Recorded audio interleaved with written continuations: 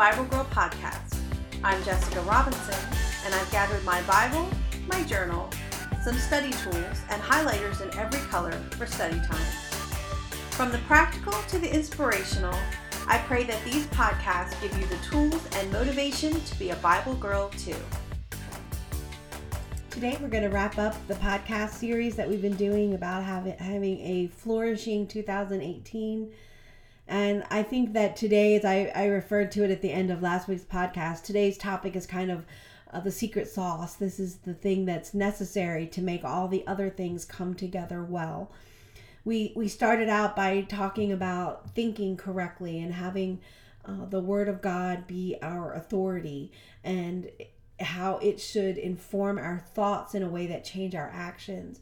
And then we went on to talk about linking together with other believers and being invested in a community of people who love God and who serve each other and hold each other up and hold each other accountable and support each other.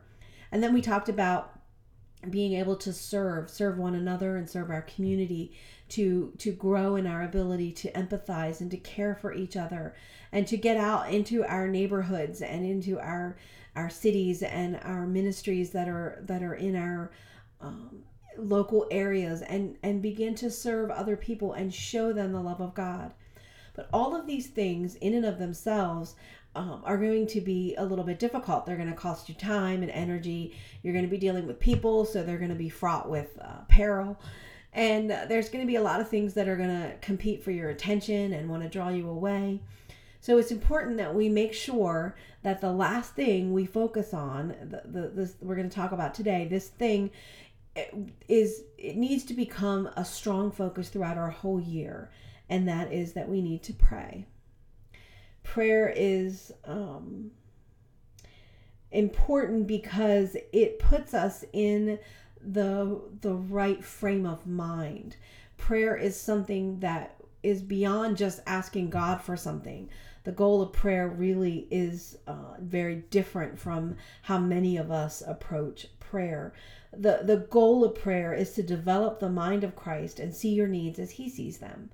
And as we pray over things, as we wrestle with God in prayer, He begins to change us from the inside, and He begins to put His heart in us. He begins to help us see life the way He does. And so prayer is part of this conversation with God that also involves His Word. And as we pray to Him and we bring the concerns of our lives to Him, He has a fertile ground to work through His Word and through the circumstances of your life to bring about His plan for your life, but also His thoughts to be your thoughts. And that really is prayer. Prayer isn't so much about answers as it is perspective. Prayer is to give us the proper perspective. If you look at ever study the book of Habakkuk, and I have done some podcasts on Habakkuk. If you are unfamiliar with it, I encourage you to listen to them. I also would encourage you to read a really good book by Heather Zempel, which is about the book of Habakkuk. And at this point, the name of the book's escapes me, but I'll put it in the show notes. Heather Zempel has written a book on the book of Habakkuk, and it's excellent. There is something interesting about the book of Habakkuk. Habakkuk comes to God with a complaint, and God answers him. And then Habakkuk comes back and says, well, wait a minute, maybe you didn't quite understand. And he enhances his complaint. He fleshes that out a little more and kind of argues back with God. And then God comes back to Habakkuk and gives his thoughts. And Habakkuk ends with this beautiful verse where he says, even if there's no wheat in the fields and there's no animals in the stalls, and even though there's drought, and he lists all of these things that would be terrible for a nomadic people living off the land to experience. He says, even if all those things happen, I am still going to put my trust in God and rejoice in my Savior. And so it is this back and forth conversation between God and Habakkuk that changes his perspective. Nothing else changes. God changes nothing else other than Habakkuk's perspective. He goes from doubting that God's involved at all. he goes from thinking that God doesn't even know what's going on in the world to this place of being able to trust God even when the worst happens. That happens because of this conversation, this back and forth, this prayer. God revealing his word through this conversation with Habakkuk, and Habakkuk responding back to God in prayer. And so I think it's important for us to remember that prayer isn't about just getting what we want. It isn't about answers. It isn't about persuading God for something. It's about perspective. It's also not just about direction, although God will give us direction in prayer, but it's about a connection. It's about connecting with God in such a way that you begin to understand his heart, and you begin to see where he is moving and what he is doing in your life, and you're able to cooperate with that. It's a connection between the two of you. Prayer is meant to strengthen the bond that we have with Christ. The more we pray, the closer we are to him. That doesn't necessarily mean that we won't get direction. We do get direction when we pray, but that shouldn't be the goal of prayer. That should be one of those things that comes naturally when we are invested in prayer. I think of how often we shy away from prayer when things are going well, and then when things are going bad, we seek his face and we begin to pray. How much better would it be to be in constant conversation with him, so that when those bad moments come, he is close to us in a way that we have been experiencing for months before that. I was able to really see that in a really loud way in the past year of my life. The beginning of 2017 started very difficult for me with my mom's illness, and she was very gravely ill and near death by the time I finally was able to get her the help that she needed to start getting better. And it was such a dark time. I don't think I'd ever felt so alone. And in that alone time, I grew very close to God. I turned to him in that dark time. And as I came out of it, as she began to improve, there was just such a closeness there that I felt like this year, through 2017, I prayed more than I ever did before.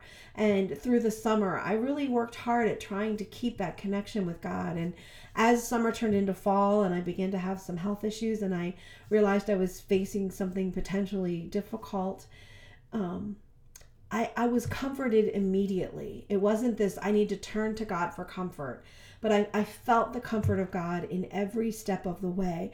And I believe it's because I worked just as hard on my relationship with him and spending time with him in prayer through those better months of the summer.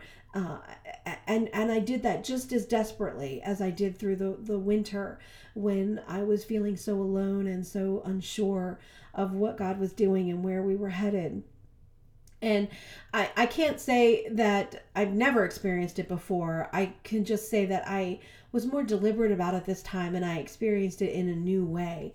And I would encourage you to view prayer as this way, a connection, so that when those moments come, you've been prepared and God is there with you, and you feel his comfort from the first moment, from even before something comes to be. You understand that God has been there and he will continue to be there. And that comes through prayer. That's a connection that we get by having a conversation with him, not just about going to him when we need his help or to seek direction. It's not just about getting God to act, but it's about getting you to respond. This argument between God and Habakkuk was an opportunity for God to let Habakkuk see something differently, and then as a understanding, to show his understanding, his actions changed, his attitude changed, his heart changed. It's not just about getting God to go out there and do something for us, but it is about getting us to respond to the work that God is already doing. Whether you're aware of it or not, God is already at work inside of you. And we miss it, I think, because we do not spend time with him in prayer, and we are not drawn. The Spirit doesn't have that ability to draw us to those things because we're largely ignoring that part of our relationship with God. If you are going to succeed in the new year, if you are going to have a year that flourishes, you are going to have to be someone who holds each other up and hold yourself together in prayer. You're going to have to pray about the deep things in your life. you're going to have to talk to God about them. And let me just turn your attention to Romans chapter 12, because there's something kind of cool here. In Romans chapter 12, Paul makes an appeal. He starts out and he asks that the believers would present their bodies as a living sacrifice to God. This starts us out on surrender. I think that as we look at having a flourishing new year, the first thing that we should acknowledge is that God knows that better than we do. And we need to surrender to his plan and the way he does things. And so we start out by surrendering to him. And then he goes in verse number 2, he says, don't be conformed to this world, but be transformed by the renewal of your mind, that by testing you may discern what the will of God is and what is good and acceptable and perfect. So he starts here and he says you need to surrender to God and you need to have your mind transformed. This is our think. This is what we started talking about at the beginning of this podcast, about having a mind that is so steeped in Scripture that it begins to transform the way we think, that in turn transforms the way we act. It brings about its obedience because our mind has been altered. That's what Paul's talking about here. He's saying when you surrender to God, when you present your body to him and you surrender to his way of life, the first thing that you have to do is you have to change your mind. You have to have your mind rewired, and that comes through Scripture. But then he begins to talk about the gifts of grace, and he talks a little bit about how we ought to make sure that we are serving God in a certain way. And he talks about one body in verse 4 having many members, and the members don't have all the same function. So we, though many, are one body in Christ and individually members one of another. Having gifts that differ according to the grace given to us, let us use them. So he's saying that if you have the gift of service, then serve. If you have the gift of teaching, then teach. If you're able to encourage others, then encourage people. Be able to contribute generously. If you can lead, do so with zeal. If you have mercy, if you have the gift of mercy, then serve others with cheerfulness. He goes through each of these gifts and he says, if you have those gifts, use them. Use the gifts that you have. If you've surrendered your body to God and he's rewired your mind, then get out there and do something for the kingdom of God. But then he goes on and he says, that's not enough. We have to make sure that our love is genuine. In verse 10, he says, love one another with brotherly affection. Outdo one another in showing honor. Don't be slothful in zeal, but be fervent in spirit and serve the Lord. And then he says to rejoice in hope, be patient in tribulation, and to be constant in prayer. Here in Romans chapter 12, Paul is giving us all 4 of these aspects of a new year. He is talking about changing our mind, about linking with other believers and loving them well, and about serving our body of our local church body of believers, and also serving our community in a way that lets God's love be known. And we do that by being constant in prayer. We are constantly in prayer. Prayer, those other 3 things are going to be almost impossible without the fuel of God. This power that he gives us, that we can come to him in prayer and talk to him about the things that are going on in our lives and our needs and the desperate need that we have for him. And he can supply that need, and he will do that through his word as we think on it. He will do that through other believers as we allow them to speak into our lives and to be a part of our lives, and as we invest in them. And he will do this as we serve, teaching us maturity and spiritual growth as we begin to serve each other, as we begin to carry each other's burdens, and as we begin to meet the needs of those who have no one else to care for them. As we do those things, as we ask for our needs to be met, God will meet them through these ways that we have talked about this year.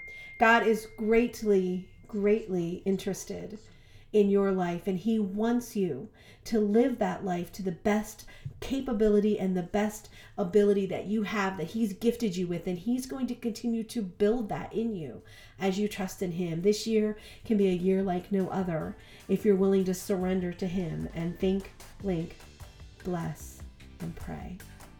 May God bless your 2018. Have a great week. Thanks for listening. Go to BibleGirlPodcast.com to email me, download show notes, sign up for my newsletter, print the monthly scripture writing lists, and listen to past episodes. Join the Bible Girl Facebook group to get the latest podcast news and to interact with me and other listeners. I'm all over social media as Jessie L. Robinson. That's Jessil Robinson. I'd love for you to friend or follow me. Join me again for another episode of Bible Girl.